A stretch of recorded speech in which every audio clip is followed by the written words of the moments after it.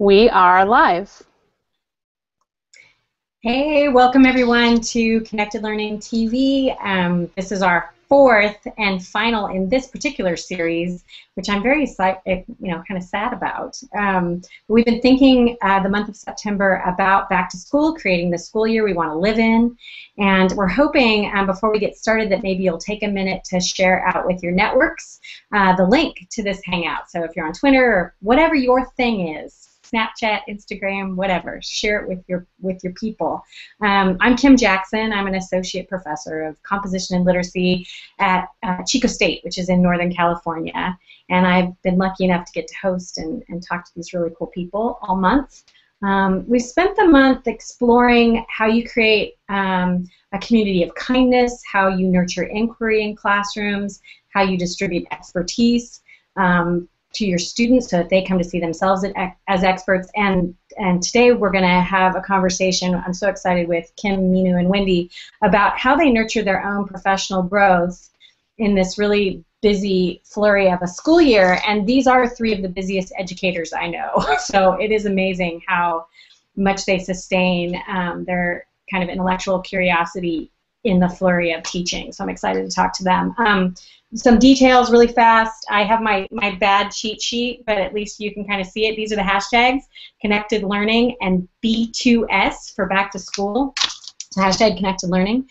You can also you can ask questions on Twitter. You can ask questions in the Q&A feature that you'd see in your video player, and we'll try to work with some of those questions. We'll do our best to answer those. So thanks for playing along. So I'm going to have everybody introduce themselves, and I thought maybe we just kind of jump around. Maybe like Minu, you could start us off, especially where your context is now, and then maybe Wendy and then Kim. Sure, I'd be happy to. So first of all, thank you to the organizers. Thank you, Kim, for this invitation. Honored to be in this company. And this is a topic that is near and dear to my heart, so happy to just add my own experience to it. For the past 10 years of my life, I spent teaching my students high school English in the school district of Philadelphia. And at the end of June, I left that school for a brief time to be spent at the Gates Foundation, the Bill and Melinda Gates Foundation, as a teaching fellow. And what attracted me to this opportunity was possibly the hardest professional decision I've ever made in my life, because leaving science leadership and leaving my students was the hardest thing I've ever done, was because the foundation is really trying to think about the ways to connect teachers to one another and to reduce isolation and help teachers share ideas, practice, and tools to better their work with students. And everything I had done up until then, inside my classroom and outside of my classroom, had been about this message that being connected isn't a luxury. And when the foundation came to me with the opportunity, it was really hard. But if I hadn't done it, I would have always wondered what might have been. So for past almost 3 months, I've been trying to make sense of what it means to be a teacher leader, and a teaching fellow at the foundation. And I'm trying to understand how the organization works, and I'm trying to figure out how I can affect change from this place. So this is what I've been up to, and happy to be here and happy to take part in this conversation.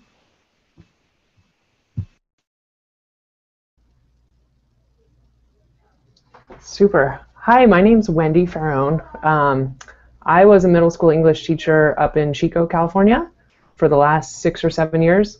And this year, I am down at High Tech High at a graduate school that's embedded within a K-12 community.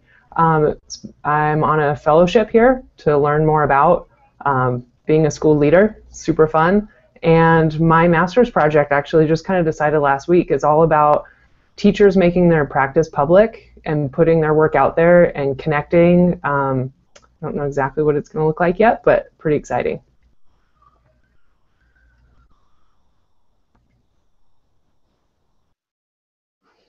I don't have any big changes in my life this year. I'm Kim Doulard, and I am the director of the San Diego Area Writing Project. It's located at UCSD in La Jolla, in part of San Diego. And I also am a classroom teacher. I co-teach a multi-age class of first, second, and third graders. So it keeps me hopping and busy all the time.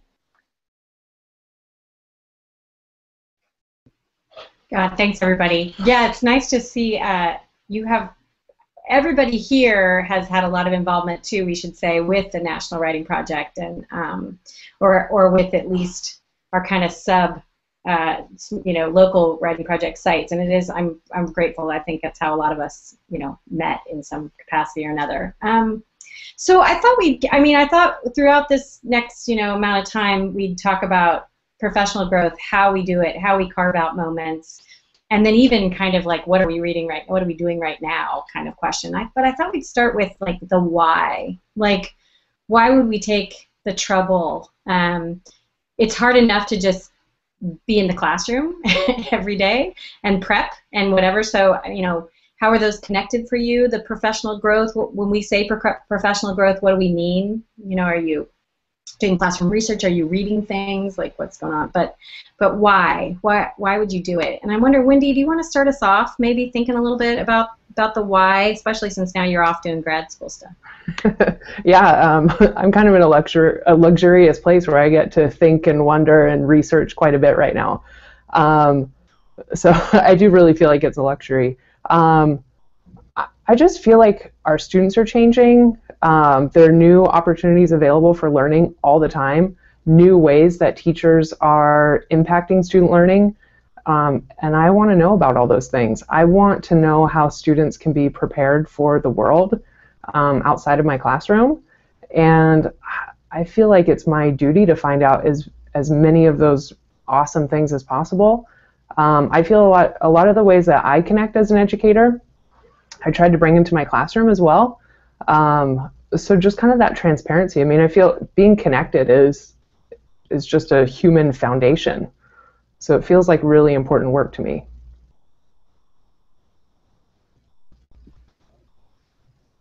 Kim or Minu, you want to kind of chime in on the why for you? Like, why nurture your growth? Sure. I'll jump in here for a second. So to echo Wendy's words, I think for me, the impetus for connecting outside of my own classroom door first was to improve my own practice, because I felt like I was being evaluated once a year, and I really had no idea if I was good or doing poorly. And I was smart enough to know that I could do this better if I had more people that I could talk to about this work.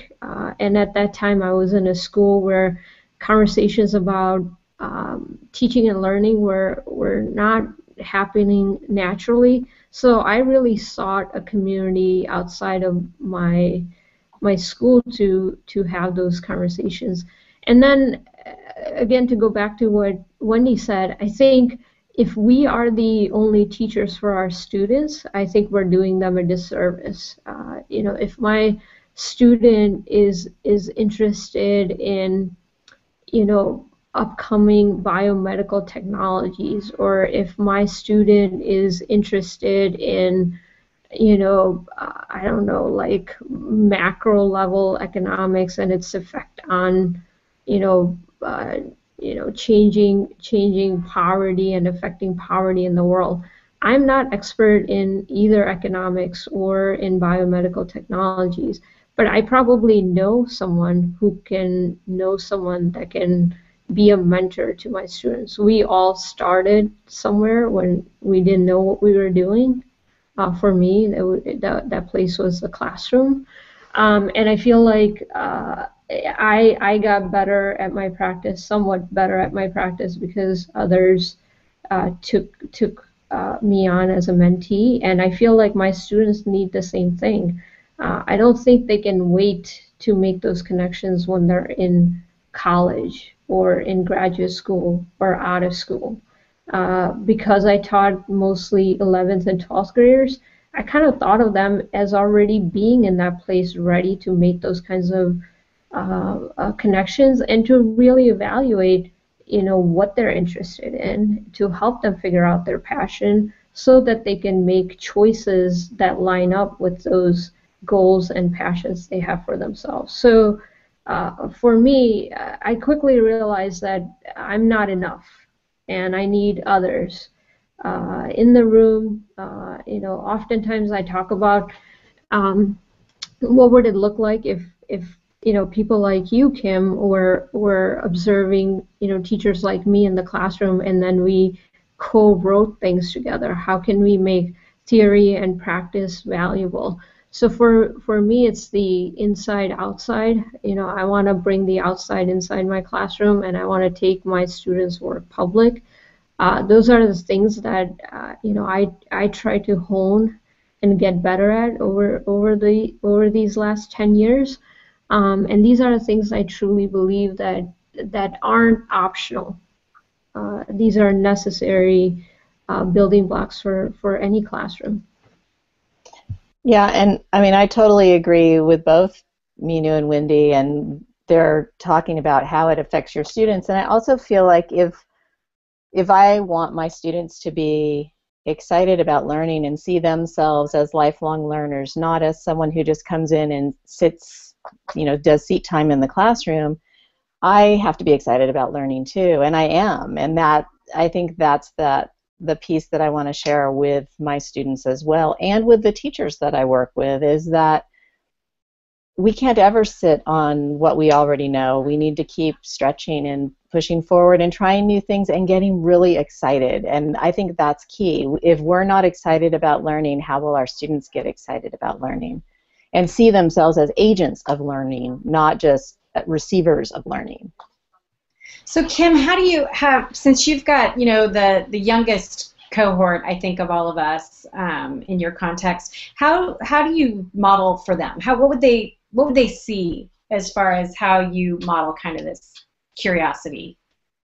Well, one of the things that's really beautiful in my classroom is that I co-teach. So there are two of us as teachers in a double-sized classroom. So we have twice as many students as other classrooms and two teachers who teach together all the time.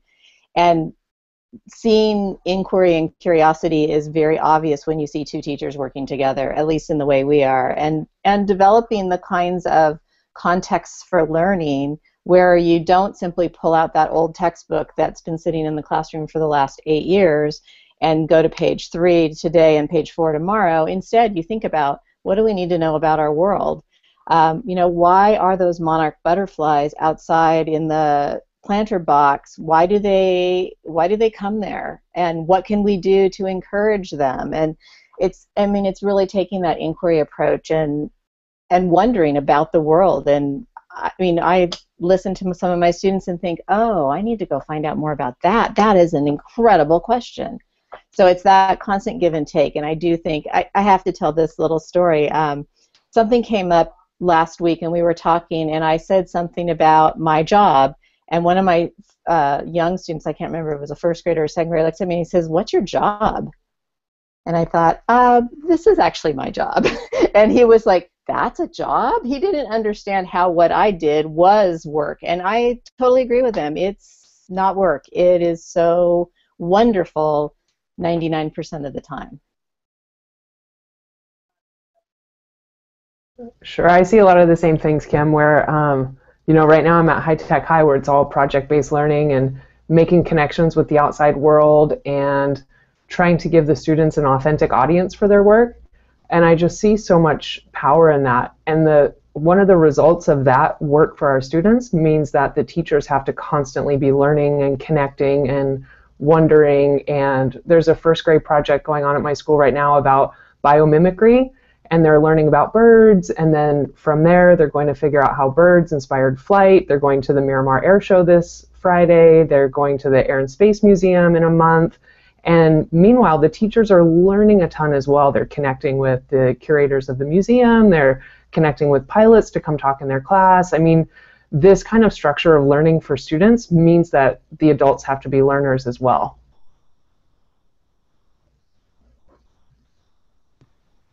So it's interesting. Wendy and I are both, I think, kind of smiling too, just because we've done some work together with our students. That was, I think, Wendy, when you and I had your seventh graders, yeah, and my college students blogging together about young adult novels, I think you and I were surprised in some ways at how easy that was. I mean, right, there was some apparatus, but mostly you had, well, phenomenal students, so there's that, and well, you're good, so there's that. But I mean, it really was just providing a platform and saying, let's do this, and there was nothing like my college students being able, who are future teachers, being able to see what your students were capable of, and that they were really kind of kicking our butts when it came to how much they were reading, right? And so for me, just the labor, I'm willing to put in any labor it would take, and often it's not even a ton, just because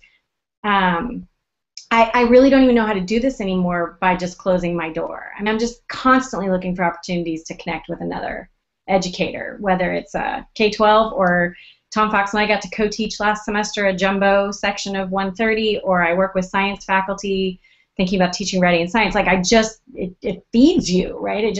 It feeds you, and then you can be better with students, you would hope. When you were writing, can I yeah, you want to jump in first before I ask you a question? Yes, please. Add something to that. This might sound contradictory to all of the positive things that we're saying about importance of connecting, and I hope listeners of this will keep this in mind, that obviously, like, I'm on this because I believe in this. I'm on this Google Hangout because I believe in this. But I would caution against connecting just to be connected. I think what I have found is once you open the door, there will be lots of opportunities that will present themselves, and sometimes, like, building background knowledge, or like really honing certain skills that will not get covered by a cool project-based learning opportunity. Like, I think that's okay too. I think what I struggled with in the classroom was often finding the balance between things that I thought was really exciting and innovative versus just sometimes just the basic building blocks of teaching and learning that I had to do. And I was always trying to strike the right balance in assessment, in my pedagogy, in all of the work that I was doing, because I never wanted to be so off balance that my kids didn't find value in the classroom, and we were just going from one cool project to another project because lots of partnerships were coming my way, and I could just always say yes to everything. That's just a caveat. I think that's important to keep in mind. No, I actually think that's a really good point. And I do think for all of us, the connecting is intentional, right? It's intentional. It's usually based on something the students have said they want to learn that I'm not very good at helping with, and so let's find other people, which is what you said earlier, right? Pulling in from your layers of networks. Or something that I just know that I'll learn by hanging out with someone else. So you're right, because you do get lots of chances. Mimi Ito, who is down at UC Irvine, made a point to me that has really stuck in terms of for especially adolescents who may or may not have access to different kinds of learning environments, that one of the things I could do at the college level would be to open up my class so that they could read with us. And she was reminding me that there are kids out there that I could become a hub by just saying, hey, come read with us and blog with us. And so those simple moves, though, too, because sometimes people think this is really complicated, is my point, too. Like, it doesn't have to be. You can just say, join us, right? Yeah. So how do you, I do want to make sure I want to do two things. One, I'd love to hear how my students said today, can you ask them how they find time to read? They're really worried about, right now here they're college students, and they're like, how do they find time as teachers to read? So I wonder if maybe one of you could pick that up. And then Minu, I'd love to hear if your students knew you were writing that book and how that was modeled for them. But where do you guys find time to read? Is it 10 minutes while you're waiting for the dentist, or what do you do? I think that when do you find time to read question is really key. And I want to address it because I think that you do read in 10 minutes while you're waiting for the dentist. Absolutely. And I mean, for me, like looking through Twitter on a Sunday morning before I manage to get myself out of bed is actually a really useful time to sort of catch up on things that are going on. And I feel like that's part of my responsibility as a writing project director too. But one of the things we do here in our project to help teachers find time and carve out space for reading is we do a continuity event that we call Teacher Research Study Groups. And we pick some new professional books that are out that have to do with the teaching of writing or topics that teachers are really in our fellowship who are really interested in. And we put them out there for them and say, do you want to read these with some of your colleagues? And come over the course of 4 Saturdays, over the course of 6 months, and we'll read them together. And we'll not only read them, we'll take what we're learning, we'll go back to our classrooms, we'll try some things out, and we'll come back together and we'll share. So there's the impetus to keep on top of the reading and to learn together. It becomes both a social event that's fun and get that professional reading in, and you're trying things out in your classroom and really looking closely. It's like what Mina was saying about like cool projects.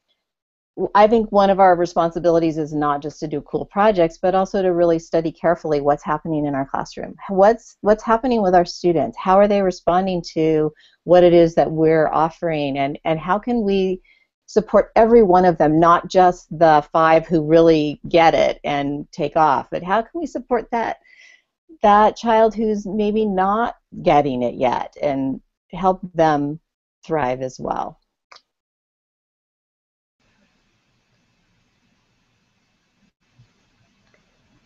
Did you want me to take the writing question? Okay, I'll go ahead and do that. I think they could probably tell that I came to work tired a whole lot more than usual, because I teach all day and then I would grade, and then I would be either up really early writing or writing late at night or writing on weekends. So I think they probably noticed a change in the level of energy and the amount of coffee I was drinking. I think they had some clue, but I think they had no idea really what I was setting out to do. And I don't think I could even articulate what it is that I was setting out to do, because I was doing it and I didn't know what I was doing. But I think once the book came out and once they saw like a flyer of it, it certainly made them really proud. Like they were like, "Wow, you did that," and I was like, "Yeah." And then a new layer of my teaching self came out where I had an amazing editor for Thrive, and I'll forever be thankful to her for what she calls my love letters to teachers getting out there, and her encouragement in the highest and the lowest moment of the writing process. But really what it did for me as a teacher of writing is to really think about how can I do that for my students. Like that's not how writing feels like a lot of times. That's my greatest hope in the classroom, but that's not what it feels like. And so I started to pay attention to the questions that she was asking, and I started paying attention to the way she was gently pushing me and nudging me, and but always letting me know that this was my work, and I had the final say. And those are the things that I started thinking about that I wasn't thinking about because I wasn't I wasn't writing a book.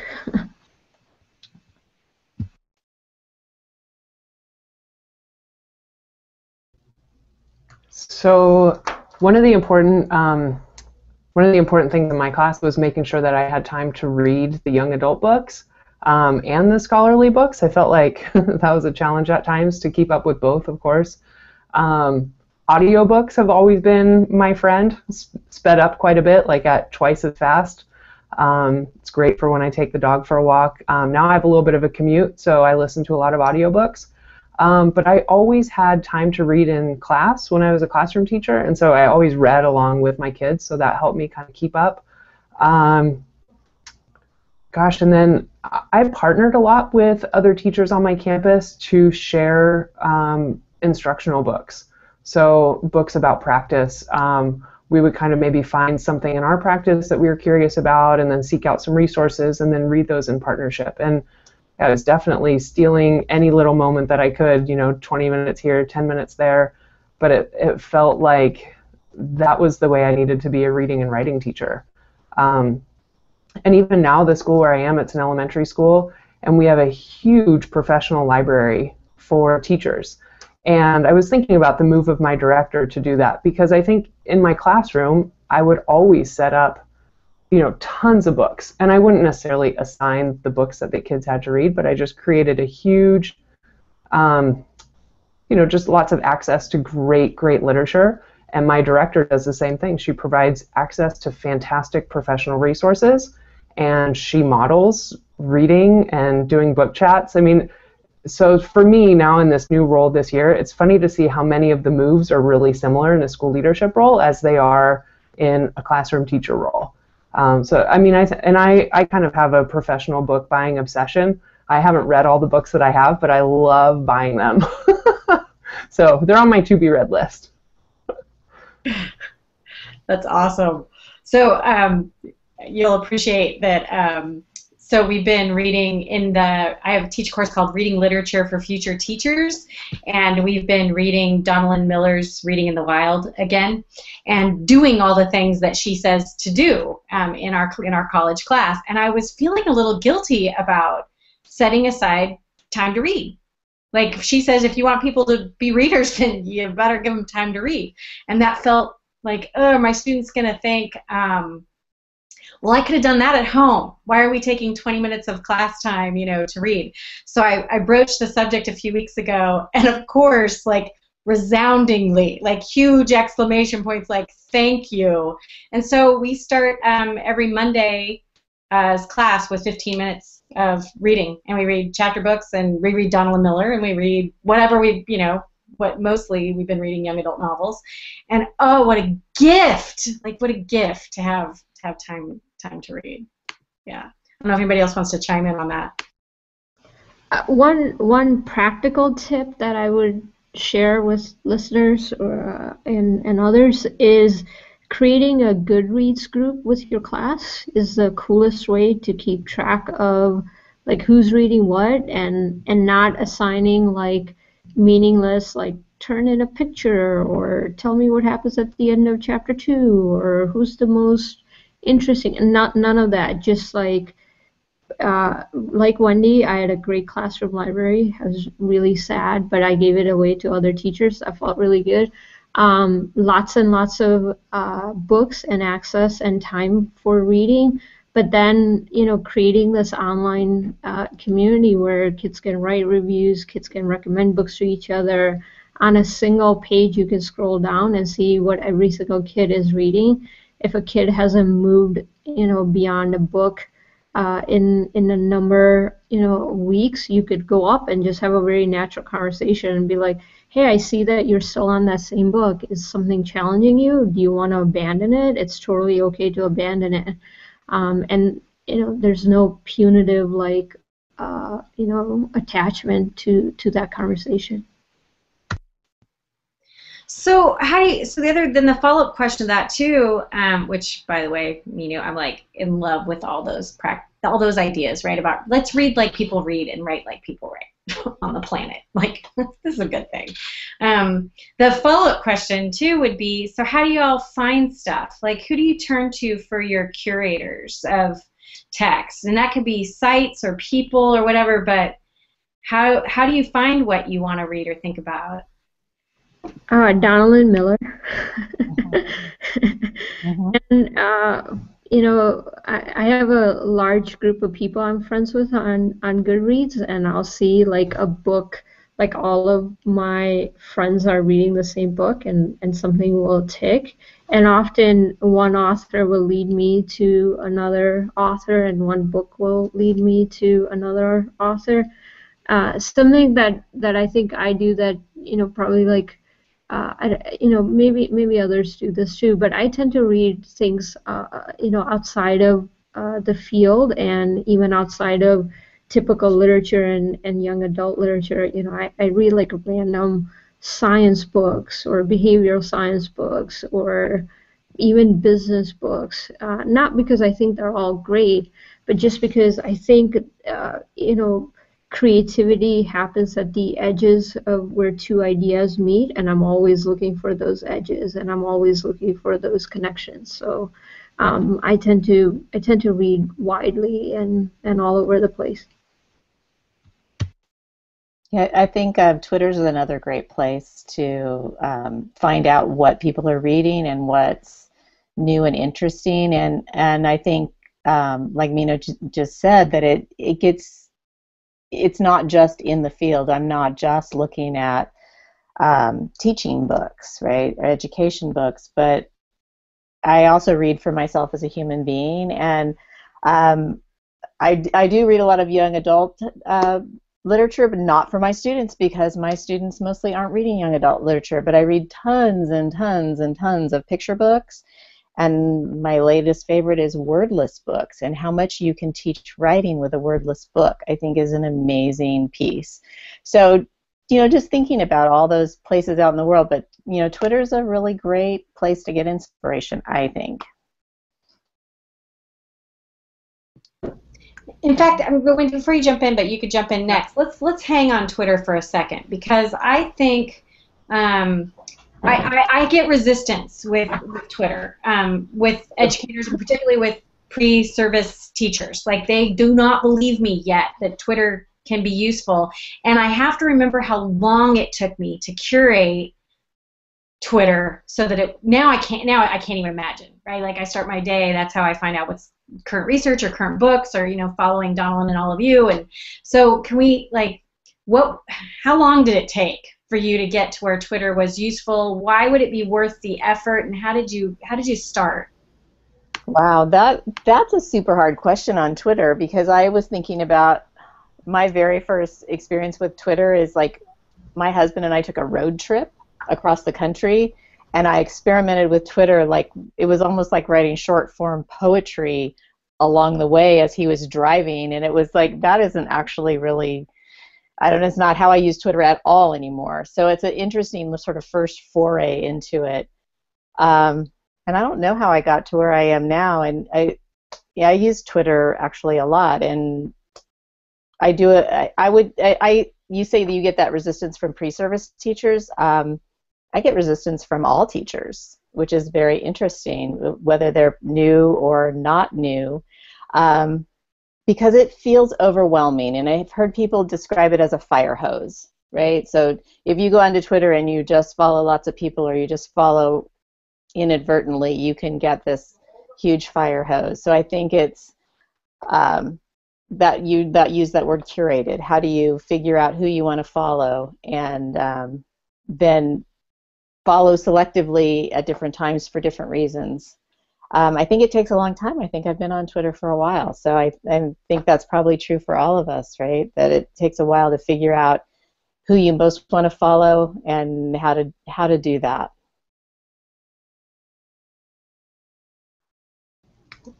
I'm actually a big fan of, I think every teacher, I think everybody should be involved in Twitter. It's just such a powerful tool.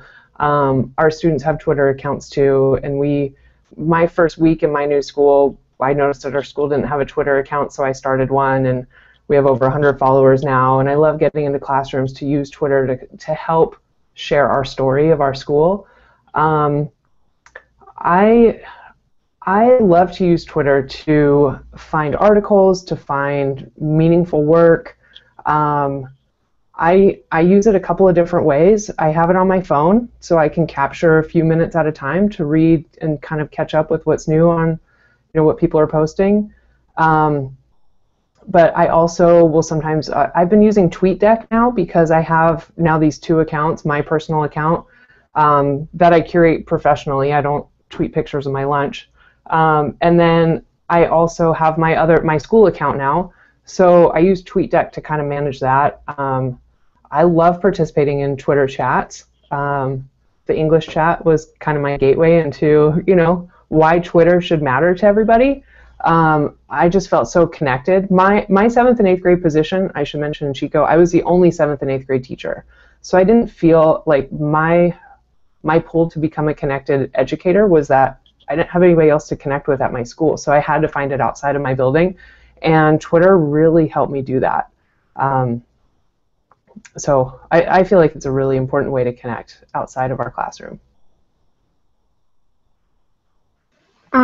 Thank you, Wendy, for the in-chat shout out. Totally appreciate it. I think there are like several different ways. I read or use Twitter. When people reply to me or ask questions, even if I'm really, really busy, I always try to get back to them, because if someone has taken the moment to like reach out to me or share their reaction to my work or ask a question, I always try to think of it as being part of a community and the golden rule. So I've tried to adhere to that.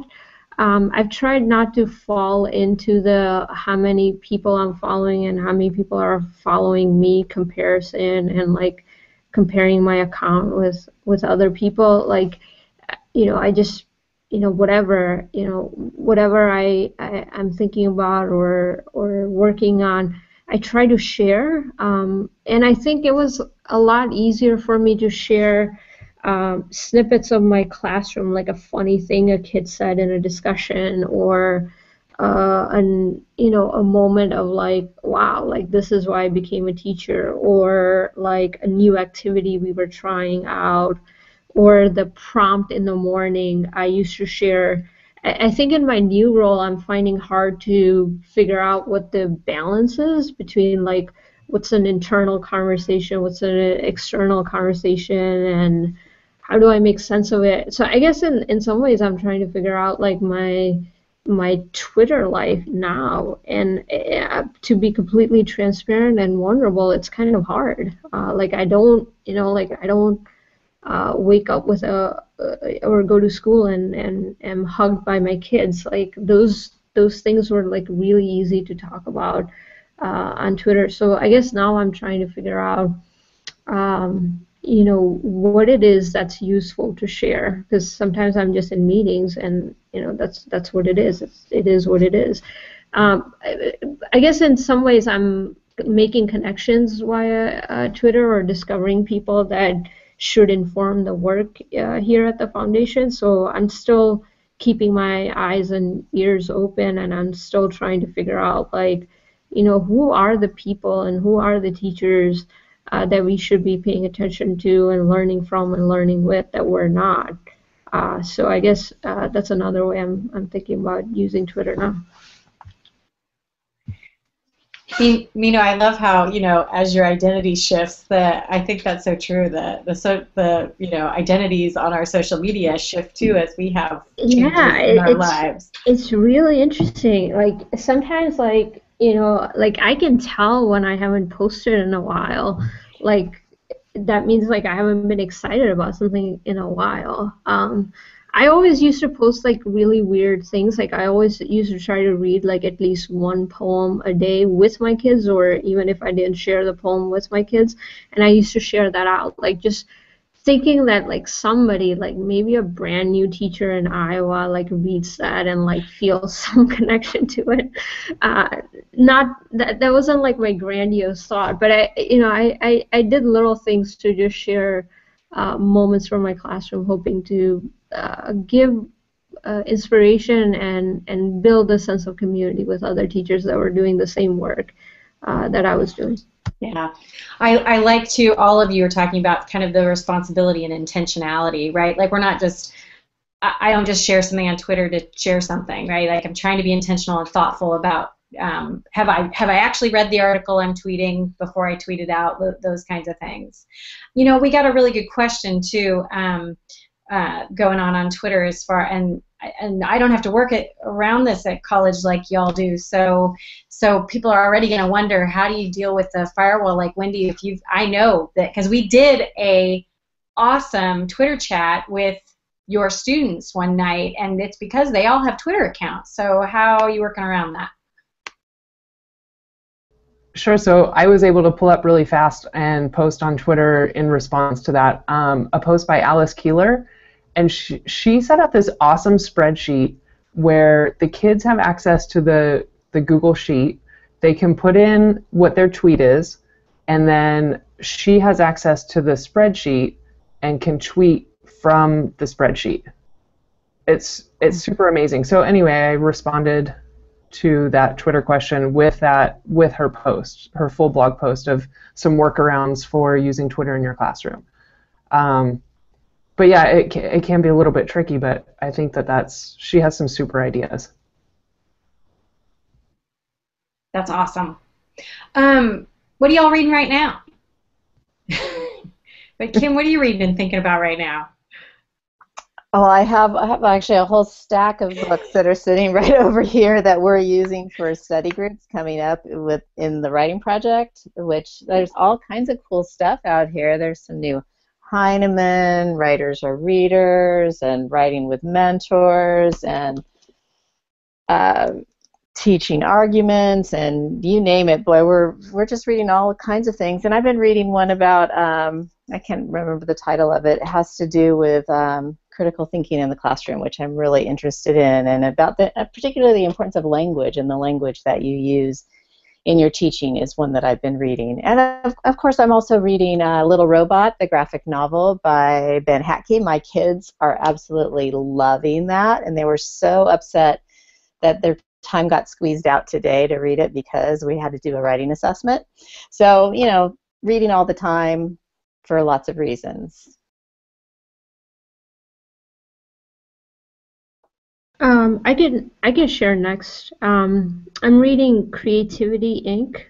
It's the Pixar story about the way that organization can keep themselves from being stifled, and where creativity and new ideas are really fostered in complex organizations. You could probably tell why I'm reading that. And I want to read Standoff by Andrew Smith next, the young adult novel that came out at the beginning of September, and I'm looking forward to that as well.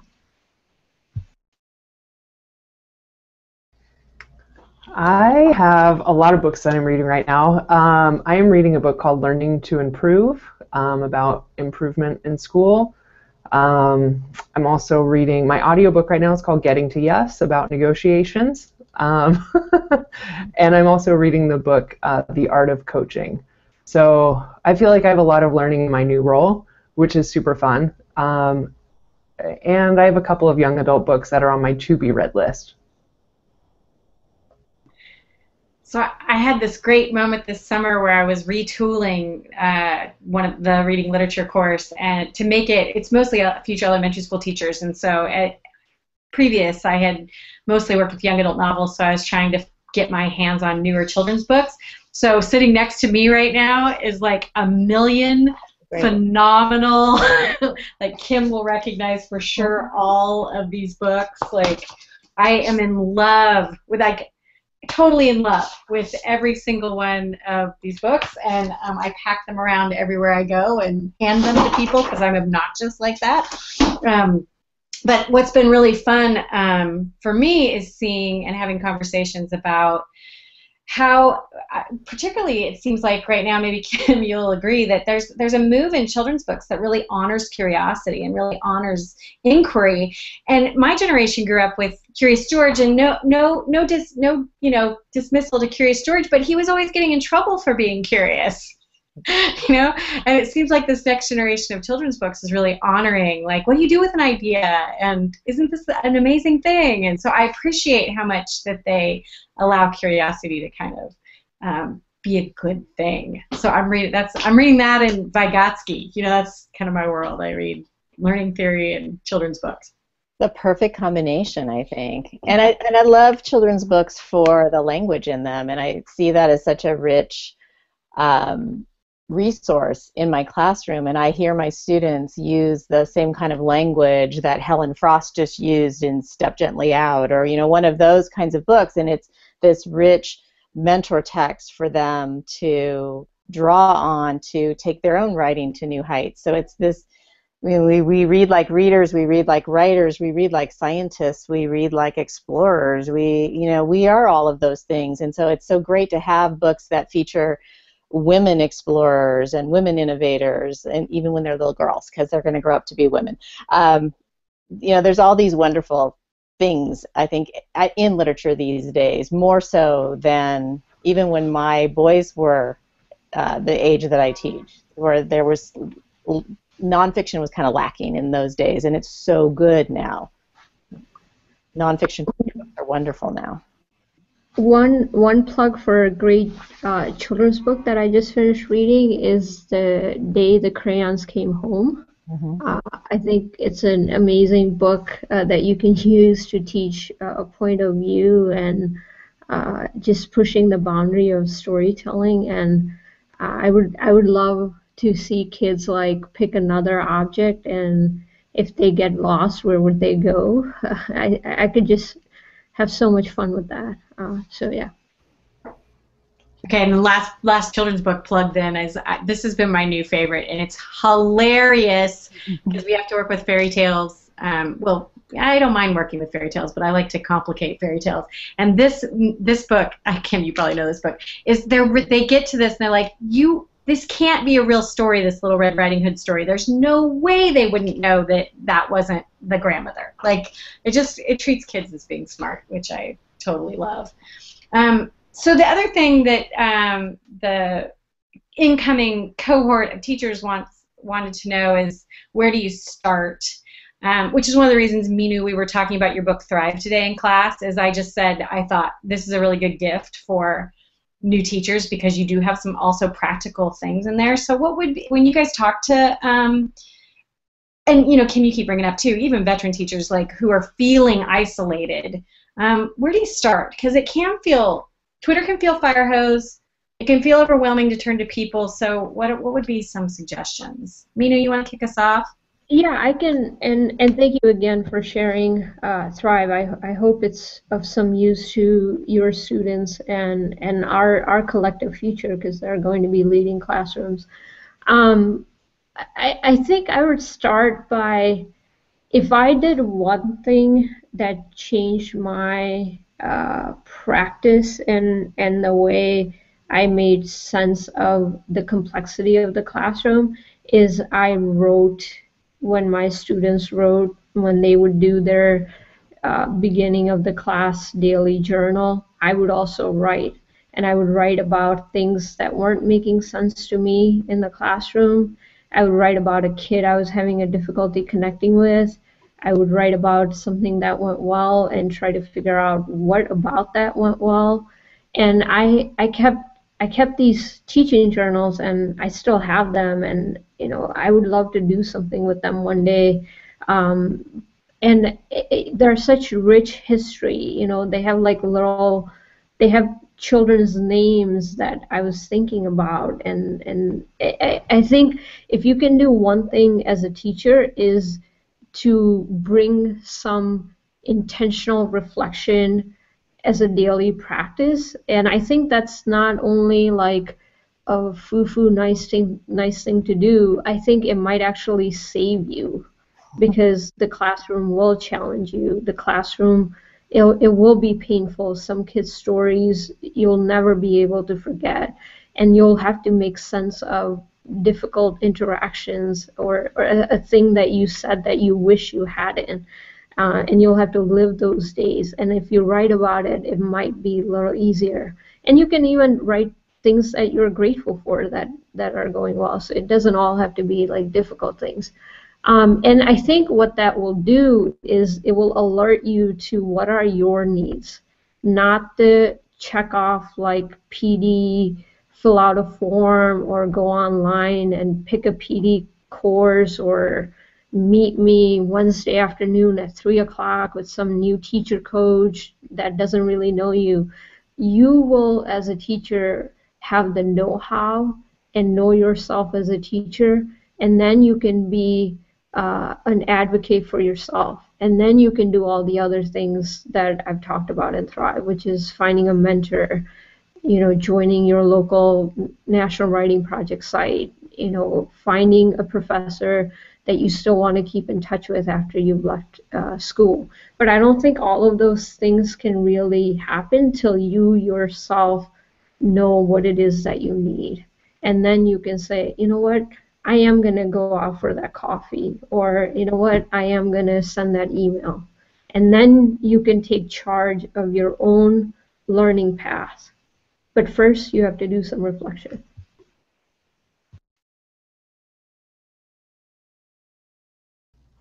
I agree. I also wanted to share some interesting ways that we promote conversation here at High Tech High.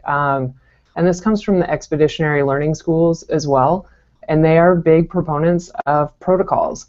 And I think one of the things that the protocols offer is that it allows for an even playing field. So I think a new teacher has a voice within a protocol that maybe they wouldn't necessarily feel that they have in just a general planning conversation. So I linked to the protocols that we use pretty regularly here. One is a project tuning protocol, and I linked the facilitation page, and it involves some clarifying questions, some probing questions. There's room for discussion.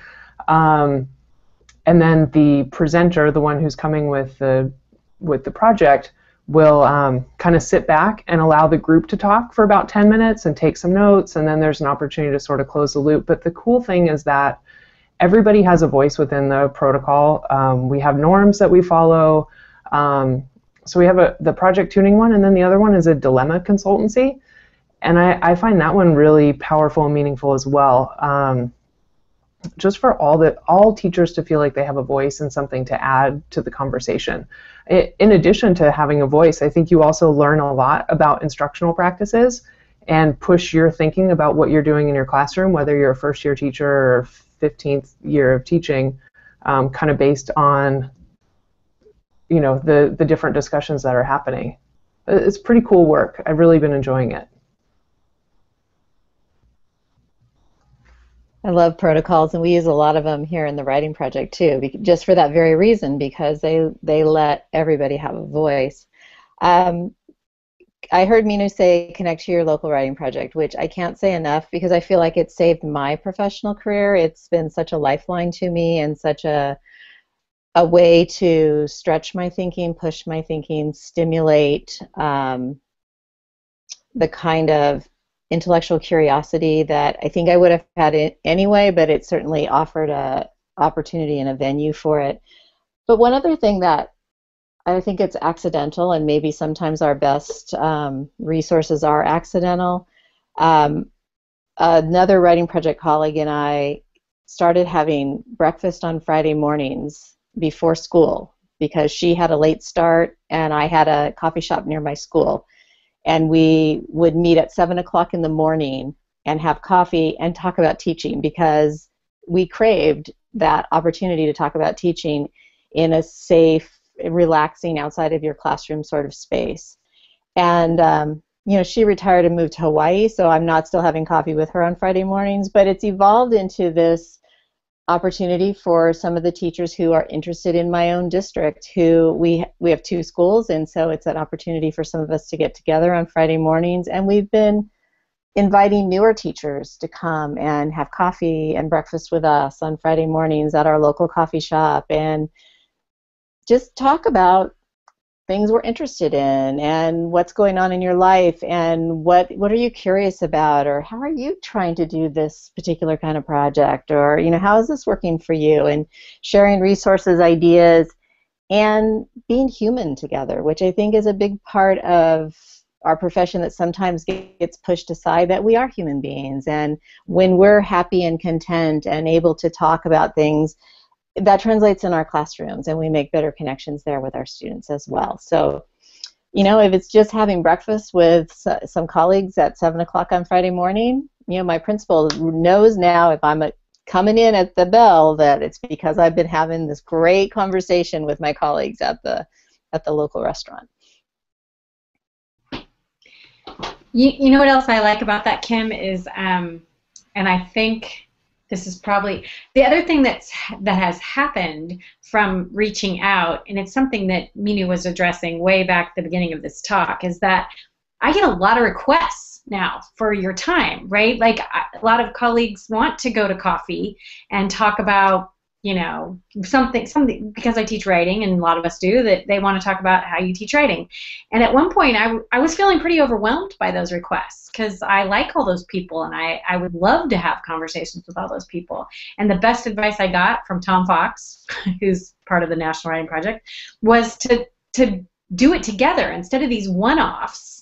You know, these like meeting with one person and another person. Say, how about, like you just said, Kim, how about Fridays at, well, whatever time, we set aside this time, and I have this group, and come join us. And that's been so helpful and nourishing. And I also then don't feel like I have 8 of those going on in a week. And then people get to know each other. So I think that it's not trivial, right, to say the coffee thing with a group of people.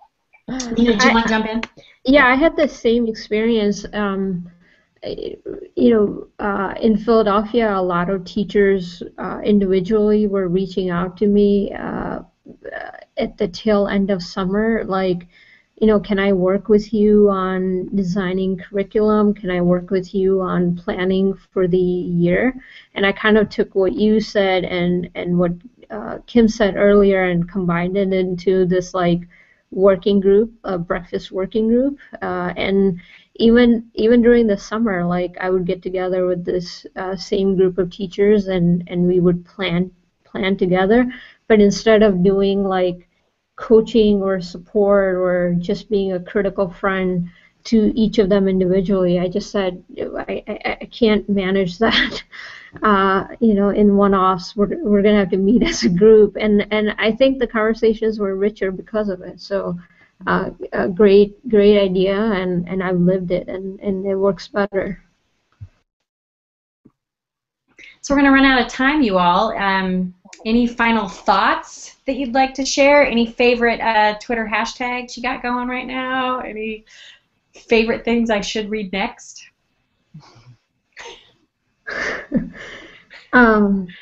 I would just say, if others are listening to this, would just love to connect afterwards and things that stood out to you, and make it truly a conversation, because sometimes it's hard to be on this and on the Twitter feed trying to follow it. So this is just an invitation to keep in touch and share what people are working on. Yeah. I agree, Minu. I also think I have to put a plug in too for Writing Project. It's been a big source of my connectedness, and actually I was so excited, Kim, when you sent out the original email. I noticed that Kim was down here in San Diego as part of the Writing Project, and so we actually were emailing back and forth regarding Writing Project, and kind of let her know, like, once this all settles, I want to get involved with the Writing Project down here. It's such a great place to sort of like a foundational grounding spot for connecting and making your work, more substantial. Yeah, and we should let people know that if they're not familiar with the National Writing Project, you don't necessarily have to be a teacher. You don't have to identify as a language arts teacher or a teacher of writing to do that. All of us teach writing, whether you teach science or you teach history or you teach whatever. And so it is an interdisciplinary group and a K through college group, which is what I think makes it such a rich experience for a lot of us. Kim, any final thoughts? I do agree with the whole Writing Project thing. I'm just going to put in this one little plug. If you follow at @stop_fellow on Twitter, we have one teacher in our Writing Project tweet every week, and they're the weekly Twitter Fellow of the Week, and they're sharing a little glimpse of their day in the life, week in the life of a teacher, human being here in the San Diego area Writing Project. So currently, Janice is the Twitter fellow, and she is sharing what's going on in her life up in Oceanside. Next week, it'll be a TKK teacher down in San Diego tweeting, and it's a different person every week who. It's a great sort of ease into Twitter. They don't have to have their own Twitter account to do it, and it's just, if you follow them, it's kind of a fun thing to see what teachers are up to in San Diego, and they share lots of wonderful things. Janice found they're decorating the trees with crocheted stuff around her school today, and she tweeted that this morning. So there's lots of cool stuff going on if you want to follow a Twitter fellow. I saw that crochet tree thing. That was cool. And you know what? I'm totally stealing that idea. You just gave me the coolest idea. I'm thinking I could just have students be the Twitter fellow for the class for that week, and they could try it on, and it doesn't feel like such a huge, like I have to have my own account, and I have to curate followers. That's brilliant. Like, that would be a good way to just even get in, is to distribute the responsibility for some of this network building. And we stole it from Sweden, just so you know. Sweden has a different citizen of every week, just to know. I love that. Okay, so I just want to thank you all so much for such a great conversation, and I think a good combination of some really practical things, including texts or places you can go, and just also why. I think the why. You can continue the conversation on Twitter using the Connected Learning or the B2S hashtag. We'll put up a full video recording pretty much right after. It happens really quickly, and then you can share this with your networks if you found it helpful. And I really like the I get the newsletter from Connected Learning, and if you go to their website, you can sign up for the newsletter. So thanks again, everyone. Thanks so much for a bunch of great conversations this month, and take care. Thank you so much. Thanks, Kim. Thank you.